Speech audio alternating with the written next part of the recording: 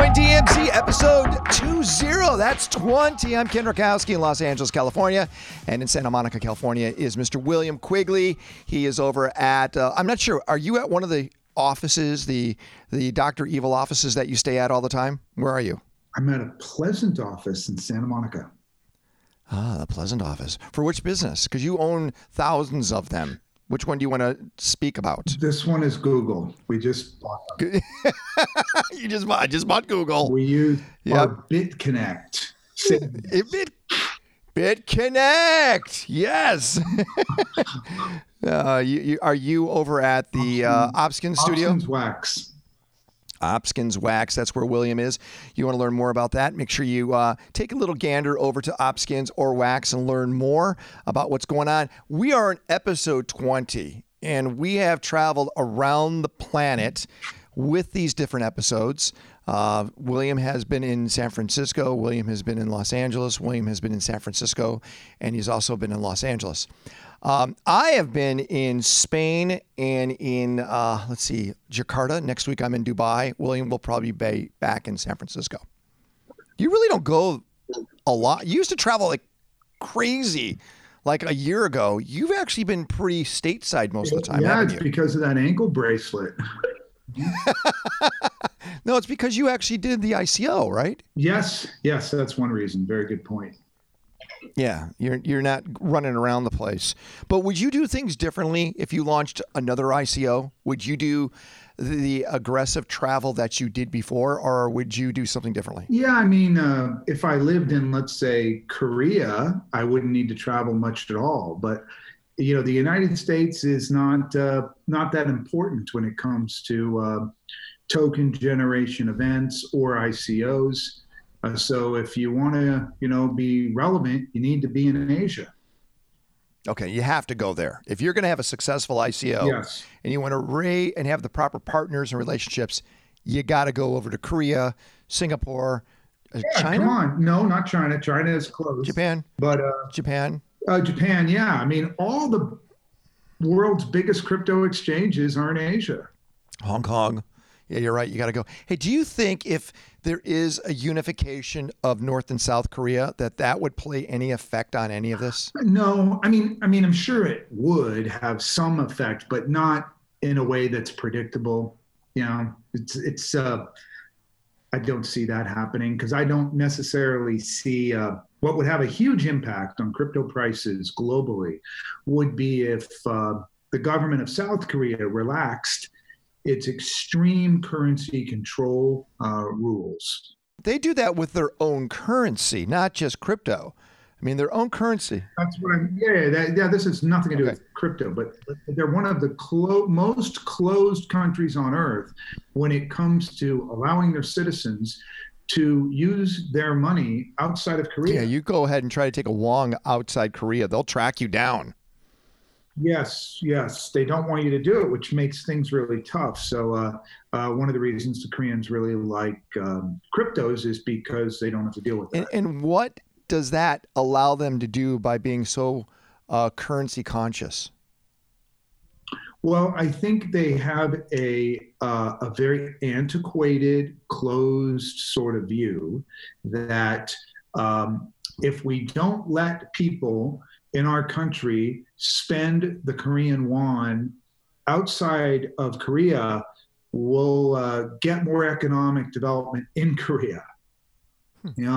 It's I mean, I think it's not a very wise move, but it is it's part of just how they work. So between China used to be like that, but now it's still not easy, but it's not impossible to get RMB, the Chinese currency, out of China.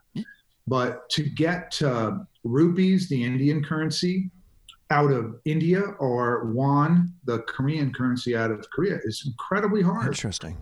For countries that are ostensibly democracies, they're very limiting in what they allow people to do. So do you feel then, again, if something happens with North and South Korea, it really wouldn't have an effect on the crypto space, other than you can't get your 20s and $100 bills as easy as you used to, since North Korea, of course, is the largest counterfeiter of 20s and $100 bills in the world. So where are you going to go? It's where I get most of my. Where are you going to go now? Yeah, it'll be hard. Well, it is pretty exciting, actually. If this does happen, it's incredible. Well, you got to give a lot. I'd say you got to give almost all the credit to Trump if this happens. Wait. Not Kim Jong-un's sister? I thought since she was at the Olympics and she smiled and she waved and she was friendly. Oh, that's true. That's true. That hand waving. You got to give her some credit on this too. I know everybody. I regardless of what your political position is, everyone look at performance. And if you looked at performance, you probably go, "Yep, whoever is making this happen, let's maybe give him a Nobel Prize if this works because he's actually doing something." Oh my gosh, yeah. I mean, we were near a nuclear war when Obama was in office. With Korea, nothing much better with George Bush. Bill Clinton, it was kind of average, but at the time they were a good percentage of the North Korea was starving from the government-induced famine, so they couldn't really have enough time to harass outside of North Korea. But yeah, I've been blown away with all of the predictions that President Trump was going to create instability and even nuclear war by having a hardline stance with North Korea, when the exact opposite has happened. This, by the way, Ken, is, my opinion about, quote, experts. I think we're usually better off not paying attention to anyone who describes themselves as an expert, because that usually means they stopped learning a long time ago. All of the foreign policy experts who predicted a nuclear war if Trump was elected between North and South Korea, and now the opposite is happening. I would appreciate a group of people who said that, and all of their comments are forever enshrined on the internet. You can Google them. I'd like them to say, "Hey, we're stupid." No, they're not going to do that, and they're not experts; they're pundits. And last thing, quickly, you realize that you just got Kanye West following you on Twitter now. He's following you just because of that. Hey. All right, let's step away from the political conversations. Let's talk about some interesting things. Generally, at least when I used to go to the technology conferences, if I would go to Comdex, if you remember Comdex or CES, you would generally see it to be 99% guys and 1% women, and most of the women that were there were booth babes, or they work for PR companies, right? Yep. Yes. And then something eventually started to happen, maybe around 2013, 14, where we started to see more and more women getting involved, which was really great to see. But let's face it, in the crypto industry, it's almost all dudes, isn't it? It has been. You've seen in the last year some women getting involved. Let's face it, there were very, very, very few people involved anyway, right? It was a tiny movement. It's gotten bigger. It's still tiny. But yes, there were very few women a year ago. I was just reading this article regarding and I see a lot of conferences do this where they make, hey, let's do a panel of all women. Hey, all women panel. And this one event was doing an all women panel for blockchain. And one of the lead people on that panel, one of the women said, "You know what? I don't want to be on a panel of all women. I feel it's almost discriminating. Put me on a panel with all men." And I could understand her point. Because, again, it's like doing a panel of, hey, let's find everybody that's doing Bitcoin that are under 4 foot tall. Let's do that. Yeah, you're right. It's what it is it's a knee-jerk reaction to all of the Me Too movement, that movement that came about after a lot of incidents of sexual harassment in the workplace in Silicon Valley happened. And I always love pointing out Silicon Valley, which is very left-leaning, is also extremely sexist, racist, and bigoted. How's that? But why do you say that? Because all I have to do is look at who makes money, who gets rich, who gets invited to good deals. If Silicon Valley is so egalitarian, why is it just white men? And I don't mind people saying yeah, you know what? This is who we are, right? We are whatever. We have a club. We don't want anyone to join. All right, it is what it is. But don't go lecture us and everybody else about how charitable and open-minded you are, because the facts speak differently. So you're saying you don't like the contradiction. That's what bothers you. No, okay. I don't. Yeah, the hypocrisy of it. And yeah, I haven't seen any of these all-women panels in blockchain, but I would tell you, I would hiss and boo if somebody said to me, let's do it. I'd say, that's dumb. I don't know any women who think it's a good idea to have an all-women panel. I don't know any men who think it's a good idea to have an all-men panel. You know, it's like, what is your experience and what do you have to contribute to the conversation? And let's leave it at that, right? Let's set aside all the different sexes and, put that for a different type of conference. Okay. I hope this doesn't become a pattern. No, but I think it's a fad. It definitely is. I want an all Catholic panel. I'll be on it. A lot of guilt is on that panel. Let me just tell you, a lot of guilt. So William and I are celebrating our 20th episode of Coin DMZ. You can find us. Just drop us an email, hello, HELLO, at coindmz.com. And we have so many things to discuss. When we come back, we'll talk about how NASDAQ, is it going to become the crypto exchange? France slashes the cryptocurrency tax rate. Crypto traders may not care about pumping and dumping, but governments do. Tencent merges CryptoKitties and Pokemon Go. ICOs were so last year. Now it's all about the STOs. And coin burning is the latest hot cryptocurrency trend. Yeah, and we also have some listener email. Lots happening right here on episode 20 of Coin DMZ.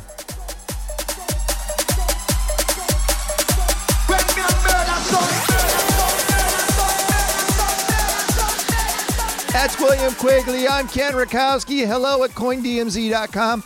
We are your one-stop shop for everything that's crypto, Bitcoin, BitConnect, blockchain, BitConnect, Tron. It's so funny. I'm with Brock Pierce next week in Dubai.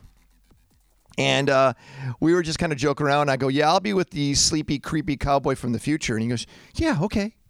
he kind of took the John Oliver thing and just like, hey, I'll take it. I'll go with it. So I'm anxious to. So I have to share something with you. So Brock is going to be doing a talk at this called the Future Blockchain Summit in Dubai. It's pretty big, actually. It's a fairly big event that's going on. And in the terms and conditions of all of us speaking at the event, they said that we cannot talk about ICOs at all at the event.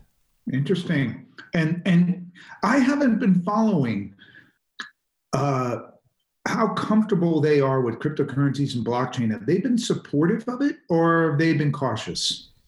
Well, I think they got too eager with it being Dubai, not Abu Dhabi, but Dubai. And I think too many scammy ICOs launched from Dubai, and now they're putting a kibosh on it. Now we got special, here's a Catholic term for you, dispensation for Brock to talk about ICOs, since he had one of the most successful ones, being EOS. But it's interesting, they want to make sure even conferences are not talking about, they're talking more about blockchain, about the technology around that. So I'm anxious to see what's going to happen at that event next week. I am hosting the entire Wednesday at the event. Hopefully you can make it. If you're there, let me know. I am kenradio@gmail.com. That's how you can find me. He's William at William is everywhere in the entire universe.com. Is that right, William? Almost.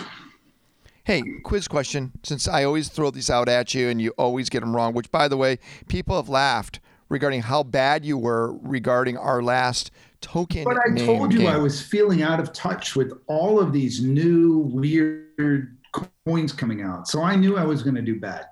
Dude, you realize that with North and South Korea uniting, if they do, the crazy names that are going to be coming out of North Korea, just because they're new at it, they're going to go crazy with these new names.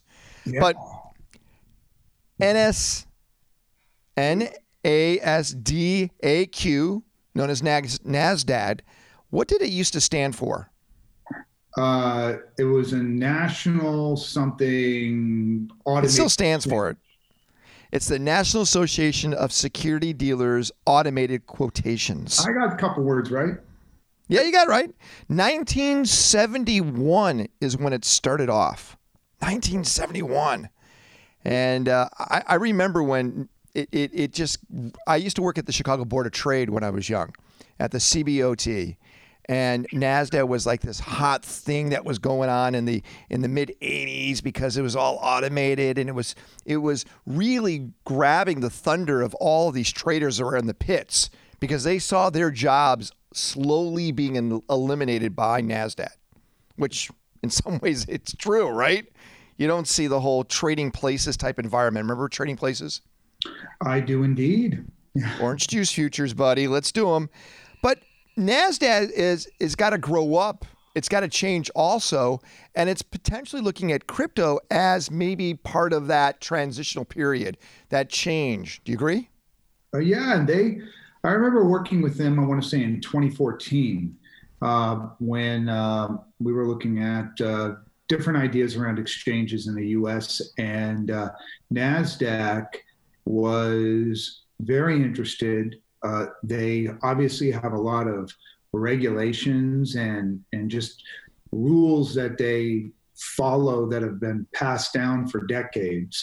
So you can't just throw a new thing like cryptos at them. But they have been very interested in this for a number of years. They're not like a fair-weathered blockchain interested business. They really studied this and wanted to make any improvements to their exchange that they think could happen using blockchain technology. My guess is what they've been doing the last few years is just waiting to see when the institutional investors really scream out and say, we want to do this crypto trading, but we want to do it with an exchange we're used to and that we know is reliable. And so if NASDAQ decides to start to trade cryptocurrencies, not the futures and all that, which we knew weren't going to go anywhere, and they haven't. Which it didn't, not at all. Yeah, it was just a dumb idea. Had they asked me, I would have said that to them. It's going to go nowhere. No one cares. But lots of people would like to remember my rule about adoption of technologies.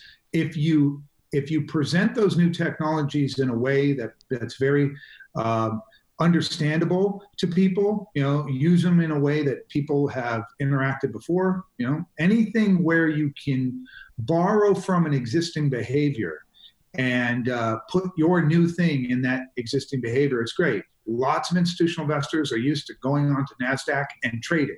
So if they want to do cryptocurrencies, I suspect a lot of institutions would feel more comfortable with a name like NASDAQ saying, we're going to allow you to do it. Absolutely. If they endorse this, that's probably one of the most recognized markets in the world. Yeah, you have NYC, FTSE, NASDAQ, Nikkei, absolutely. So if they do this, they would lead the trend. But again, everyone out there listening, this is very early stage. This is conversation. That's all this is. Now, let's talk about France. So what was the last leader of France before Macron? What was his name? Hollande? No. Gosh. I don't know. Remember. Didn't he want to make taxes 75%? Yeah. What was that? De Gaulle. Charles de Gaulle. No, that's a long time. Charles de Gaulle. I wanted taxes to be insanely high, and everyone's going, I'm moving to England. I'm going to get the heck out of here. It might be a nice place, but I'm leaving. It looks like Macron, he's not an idiot. Not an idiot. No. I like what he's doing here. Yeah, I mean, if you want to get people to do an activity, lower the cost of it. If France wants its investors, if it wants its citizens to be participating in the blockchain and cryptocurrency movement, then they shouldn't punish them with ultra high targeted taxes. So France has said they are going to, I don't know if it's been implemented yet, going to slash tax rates from about 50% to 20%. That's going to have big change. That's a big deal. That's massive, actually. So Yeah. we'll see. Maybe France is starting to realize we got to get in this game. Let's be as assertive as what Malta is, since Malta is probably one of the most aggressive countries in the EU. Let's see if France now starts picking things up. Yeah, Hey, let's face it. man, I've been around long enough to have seen all of these countries initially ignore crypto because it wasn't big enough, then put a spotlight on it and try to stamp it out, then try to make it illegal, then say, well, maybe we change our mind, and then embrace it. Okay. Watch what happens there. So I've noticed a pattern over the last couple of years, especially since a lot of these coins have just raced up in value. People talk about the gain, and when it falls, they don't talk about the fall, meaning, yeah, man, remember when Bitcoin was almost 20,000? Okay. And they would talk about, I bought it at 5,000 at 20. But they don't talk about it falling like crazy. They don't say, oh, it's down by 50 or 100%. They talk about these gains. Now, the reason why I'm bringing this up is more of a psychological position of where crypto is. People love the race. They love the race of seeing a token go up. And when it goes down, they almost ignore it. I don't want to look, don't want to look, don't want to look. Oh, it's going up again. Yeah. Oh, it's going down. I don't want to look. So they celebrate in this uphill ride, watching the value go up. And when it goes downhill, they want to leave and not participate. Now, the reason why I'm bringing this up is a lot of this time it is coin manipulation. Do you agree with me on this? I think it's hard to know. There are instances where you see a coin out of the blue do a lot of trading volume, maybe over 24 or 48 hours, it doubles or triples. And when I don't see any particular news about that, news that they just had some technical breakthrough or the coin got adopted by some company that's going to drive a lot of demand for it. When it's hard to figure out why that is happening, generally my sense is, yeah, that's being manipulated. And by manipulating, what I mean is people just go on a few exchanges and start to buy an awful lot of it until the bots kick in. And most of the trading done on these exchanges is done by bots. Right. And the bots are very poorly programmed for the most part. They're simplistic. And, part of their logic is coin goes up, goes fast, buy it. Yep. So, but if you and I wanted to, let's just take a token. Let's just say Tron. Let's go buy 100 grand of Tron. And now let's go spend $10,000 and go put out bogus press releases on something. Just on Tron, whatever it is. Like Tron, rumor has it that Panama is going to use it as its new currency. Yep. Bam. Watch Tron go up. You and I get out of it when it doubles or triples. We've made our money. That's what I'm talking about, manipulation. Because it's so easy to get fake press releases circulating around the internet, and people are not educated enough to understand what's fake and what's real. Yeah. And I guess if where you're going with this is we need more regulation or, buyer beware. We can talk about either one of those. We're back on buyer beware, but I understand why crypto traders kind of like that ride. It goes back to that psychological ride up and down where governments, this is where they're saying, yeah, this is too easy to manipulate. We still have to be cautious on whatever this is. Does that make sense? Yeah, it does. And I think like a lot of things, these problems work their ways out. I mean, how much time do you think the U.S. government should spend to stamp out the Nigerian email scammers? 419? Wait. You mean that stuff's not real? There you go. How much time? I'm assuming I'll answer the question for you. You're like, yeah, not much. Most people understand it. They don't get scammed. They're bigger problems. Well, finally, because it took some time. And that's true. And this will take some time as well. People get into it. But, I've said this many, many, many times. The solution to deal with the fraud and the scammers in the cryptocurrency world is not going to come from the government. The governments don't understand how it's done. Any rules they put in place, people will find a workaround. It's going to come from the industry maturing and making it much more difficult for those guys to get any exposure on legitimate like news websites about crypto, right?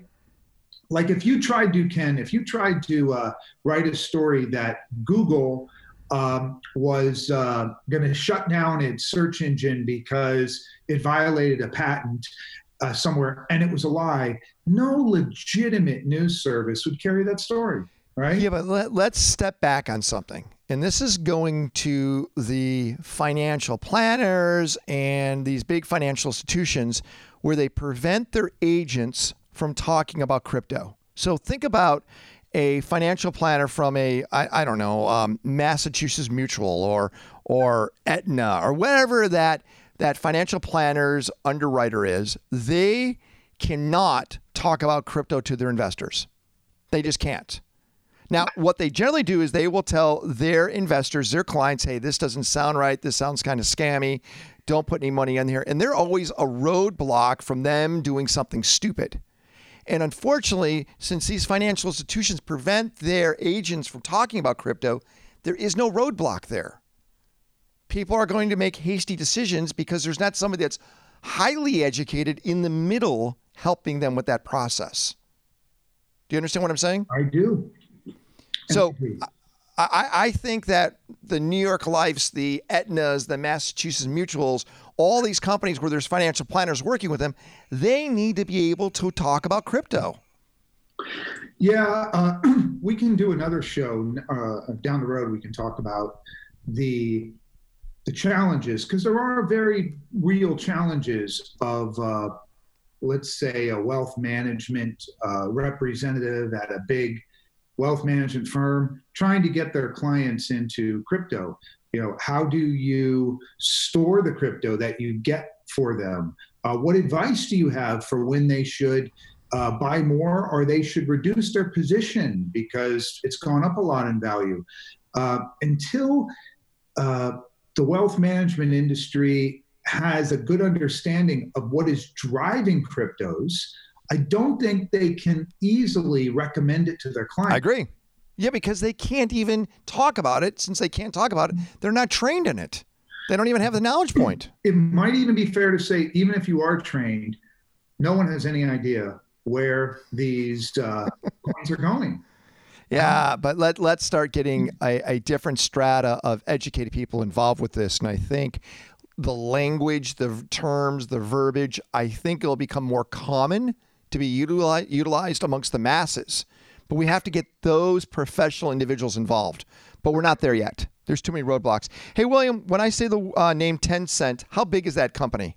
Well, it's the biggest video game company in the world. It's massive. I believe the first or second biggest, most valuable company in China, mobile gaming.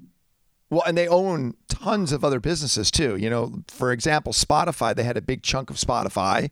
They're active investors in Riot Games, and they're serious players, and they understand what people's patterns are and habits because they can watch it on multiple platforms. So they did something fascinating. Pokemon Go, I'm not sure if you continue to play it. I have not played it much. Dude, my significant other, Maya, she doesn't stop playing it. I think she's the only one in North America that's still playing it. Yeah, I don't doubt it. And CryptoKitties, it's still something, huh? That's a real thing. Yeah, it is generation one of a new type of token. For the audience, some of you probably know this, but for those of you who don't, quickly, there's a crypto or a blockchain called Ethereum. It uses a smart contract. Many of you know that. Ethereum has a standard token. We call that the ERC20 token. And it has a newer token standard called the ERC721 token. The difference between the 721 tokens and the 20 tokens is the 721 tokens are backed or can be backed by unique items. So whereas all ERC20 tokens are generic, one Ethereum token is the same as another. With the ERC721 tokens, they represent unique things. They could be unique pictures. You know, so you could have different images. and every coin has a different image in it, a different file in it. So it's very similar to how some game companies work, where they issue unique digital objects. And so it looks to me like Tencent is going to create unique digital objects in their games and have people be able to trade them using the Ethereum ERC-721 blockchain. Sounds pretty smart. I think it's stupid. Why? Based on what I've read, I like the idea of taking Pokemon Go phase and kind of blending that with some of the CryptoKitties idea. By the way, CryptoKitties has one value, which is you make money on it. That's the only difference. So they said, wow, what if we made a CryptoKitty type game, and with all the popularity and ease of use of Pokemon Go, wouldn't it be great? I think it very well might be great. What I can't figure out is why in the world do you need the blockchain? I think the blockchain, frankly, is a gimmick. And I say that for this reason. If they were actually putting all of these virtual items, I think it's called Monster Hunt, so it's like little pretend monsters. If they were putting those on the Bitcoin or the Ethereum blockchain, where anyone who can, get access to those chains could trade them, I think it would be cool. Instead, they're creating a copy of the Ethereum blockchain, and they're only going to allow people to trade these items on the Tencent closed. Oh, bad idea. Terrible idea. Why do you even need a blockchain? In that case, just do it the way you do it with regular video games. Have your own software. It's got to be decentralized, open for everybody. That's the whole premise. It has to be, yes. And so if you have a blockchain that's a private blockchain that you can shut down anytime, then I'm sorry, it's not like CryptoKitties. CryptoKitty tokens are on the Ethereum blockchain. No one can take them from you. Tencent can eliminate any of the things you own if it doesn't like you. If your Chinese social score is low, right? They steal them or whatever. So I don't like the idea. So let's move on to something else. I know we've talked about ICOs for the last 20 episodes, initial coin offerings. When we talk about different types of tokens, a utility token and a security token, you always sometimes cringe when you hear about a security token. You go, because there's so much more regulation that goes around that. When we say a STO, is that the security token offering? Is that the whole cringe thing that you've talked about in the past? Well, first of all, people, what is an STO, right? Everybody heard of ICOs. And what we used to say, this goes back, 15 minutes ago, we used to say ICOs versus TGEs. An ICO, an initial coin offering, we ultimately started calling anything that we thought was a security token, we said was an ICO, okay? And then we had TGEs, token generation events. And TGE sales were for utility tokens. And that lasted about 6 months. And now someone has decided to call the ICOs STOs, which I guess is just a security token offering. And it's the same thing as an ICO. It's the same. Okay, got it. Just a new name. It's the new Coke. Yeah. Oh no, it's not. It's not even new Coke. It's like cola. Remember when Like came out? They copied Coke. Yes. And it was the same thing, but it had a different name. This is like cola. Yeah. All right. Last term I want to throw out. What is coin burning? It's become more well known recently. To burn a coin. So to burn a coin means to eliminate that coin from being traded. So it's kind of like Apple buying back their own shares? Yeah. If you have, let's say, 1 million tokens, and the tokens are all worth $1, if you were to get rid of half of those 500,000 tokens, it's conceivable that the remaining tokens would be worth $2, right? Mm-hmm. Possibly. And so the idea around coin burning is some tokens, like Ethereum or Ether, they have an unlimited supply. right? So they're always making new Ether or ETH tokens. And many, many other tokens are like this. Bitcoin has new supply all the time, though it is capped at 21 million. So the idea was, well, rather than be like the US government and other governments and keep printing money, driving down the value of the currency, what if we had a method to grab existing tokens on the blockchain and get rid of them?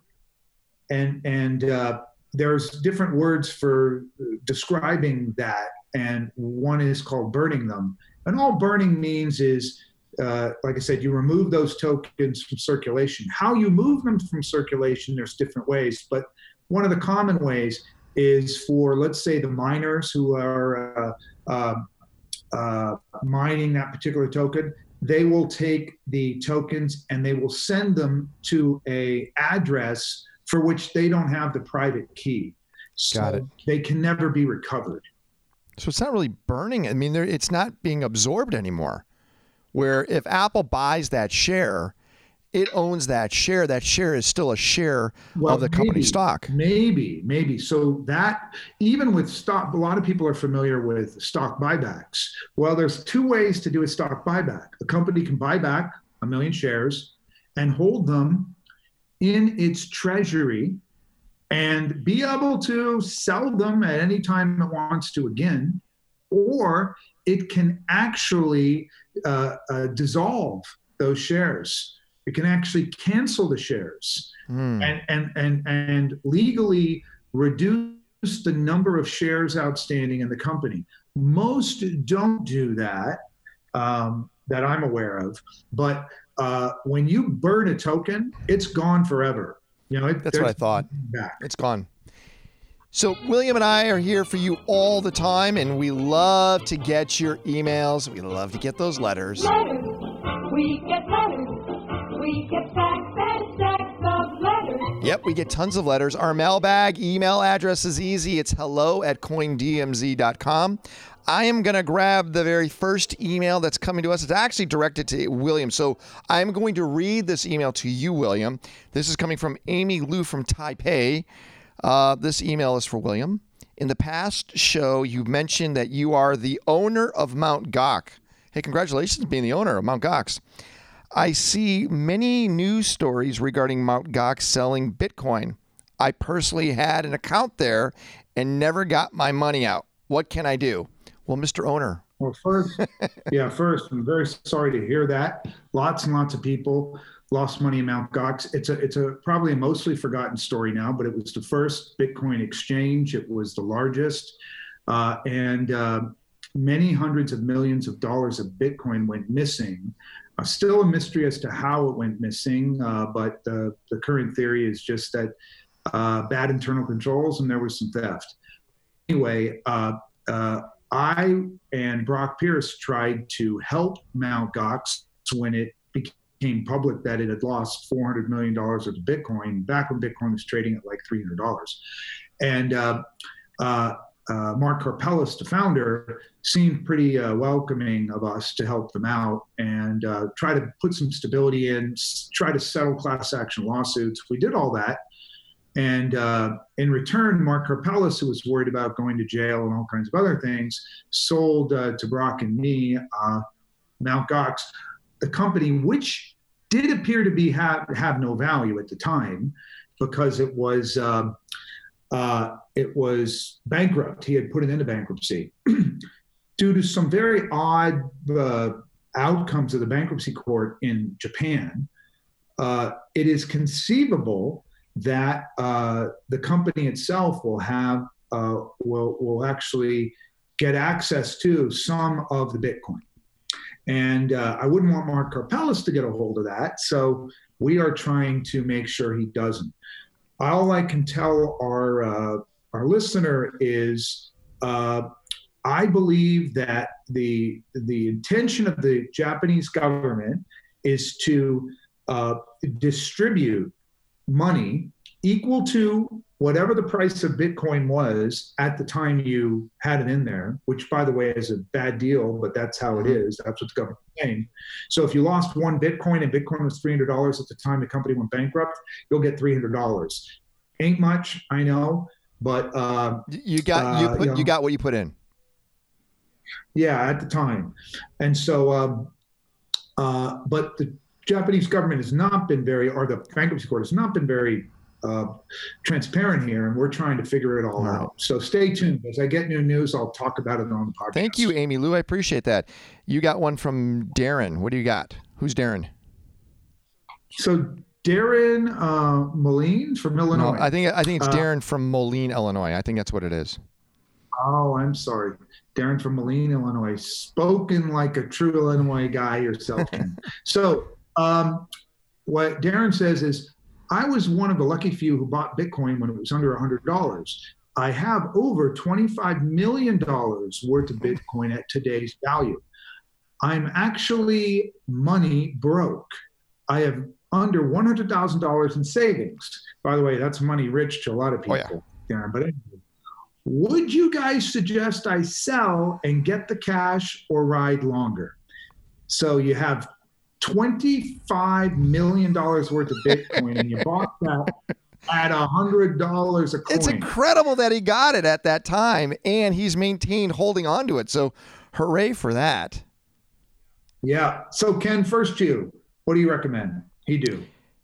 Well, he's got $100,000 in the bank and he lives in Illinois. It's not an expensive, depending upon, he's in Moline. Moline is right next to Iowa. It's a very inexpensive place to live. $100,000. Okay. Hey, I would take out 10 million of it right away. Just if you can find, and people would be very happy to buy it from you. You're going to have to pay capital gains, but God, even 10 million, think about $10 million. If he can get 5% interest on his money on 10%, this guy is going to have enough without even eroding his principal to live on for the rest of his life. Yeah. So what would you recommend he sell $10 million worth? That's what I say. What do you say? I agree with you that you should sell some. I would probably sell at today's prices $5 million worth. And I say that meaning, 20%. Now, why so little? A couple of reasons.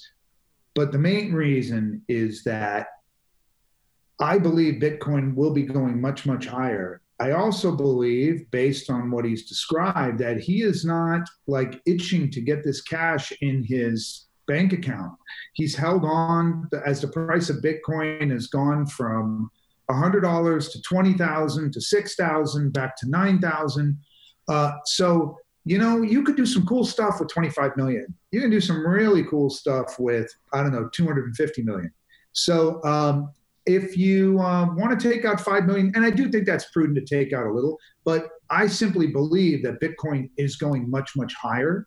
And so because I have that belief, I wouldn't personally be looking to protect my downside because I don't think I have much of one. But in the short term, let's call that 1 to 2 years, it could dip, and maybe he does have a pressing need during that time. And so get some liquidity, and the rest, let it ride. We also don't know how old he is, because he could potentially let it ride for a long time. But again, just getting 5% on $5 million, that's $250,000 in interest a year without touching his principal. That's pretty good to live on. Well, you don't live on that, though, because depending on where he lives, he might be giving up half of that in state and local taxes. All right. Paul from Bratislava. I've been there. Love Bratislava in Slovakia. I don't understand the term fiat. What does it mean and where does it come from? Okay. By the way, this is actually kind of funny because this was a conversation last week with a mutual friend of ours. The guy that Pretty Woman is based upon. Yes. Have you seen that movie? Many times. So he is Julia Roberts, right? That's what we're told. Yeah. So what's Fiat? So Fiat is a small European car. No, that's right? Fiat. It stands for Fix It Again, Tony. That's what it stands for. But what is fiat? It is a funny thing, I will tell you, Paul. Many people have said, why the heck is this word? You can Wikipedia the word, of course, but why has it come up? It's only come up because for the first time in 100 years, we have an alternative. So for about the last 100 years, countries have been issuing paper money backed essentially by nothing. Which, by the way, is the criticism a lot of people make against cryptocurrencies. Well, it's backed by nothing, like the paper money you've had. What's fascinating to me, though, is this concept has really only been popular among the governments of the world for the last 100 years. Maybe you could say prior to that, people were smarter and didn't take paper money backed by nothing, which could be debased over time. But that's the term. It's just the concept of a government issuing money, but not backing it with anything. And just it's a promise that they will regard it as legal tender in their country. Didn't the actual term get utilized? I mean, it actually goes back. I did just Wikipedia it. Fiat money originated in the 11th century in China. But where it started to be utilized was when Nixon back in 71 basically decoupled the U.S. dollar to the gold standard. And yeah, much before then, though. I mean, it still was much before then. But yeah, that's officially the end of Bretton Woods was 71. Got it. When we decoupled the U.S. dollar from gold. And you could argue that's when it really became debased. All right, we got one last email. What do we got? This is Lee from Cairo, Egypt. What have the two of you, Ken and William Eisen, bought with your crypto besides other ICOs? Ken? Property, like physical property, a business. Actually bought a business with crypto in other countries, not in the United States. So I was able to utilize crypto as a tool to actually acquire those things, which I thought was pretty interesting. Yeah, and if you've been listening, Lee, to our podcast for a while, you probably know that I personally don't think most cryptocurrencies are a useful replacement of most forms of currency that you use now because they're not needed. Cryptos are wonderful creations, but they're useful in specific things and not useful in a lot of others. If you go to a fast food restaurant anywhere in the world, you probably don't need to pay with cryptos. It's probably just easier to pay with local cash. So what have I bought with my cryptos? I've registered for conferences, crypto conferences. Okay. I have bought some online services with cryptos, and I have bought video game virtual items with cryptos. Which is your company. Your company does that every day. Millions and millions of dollars a day. Got it.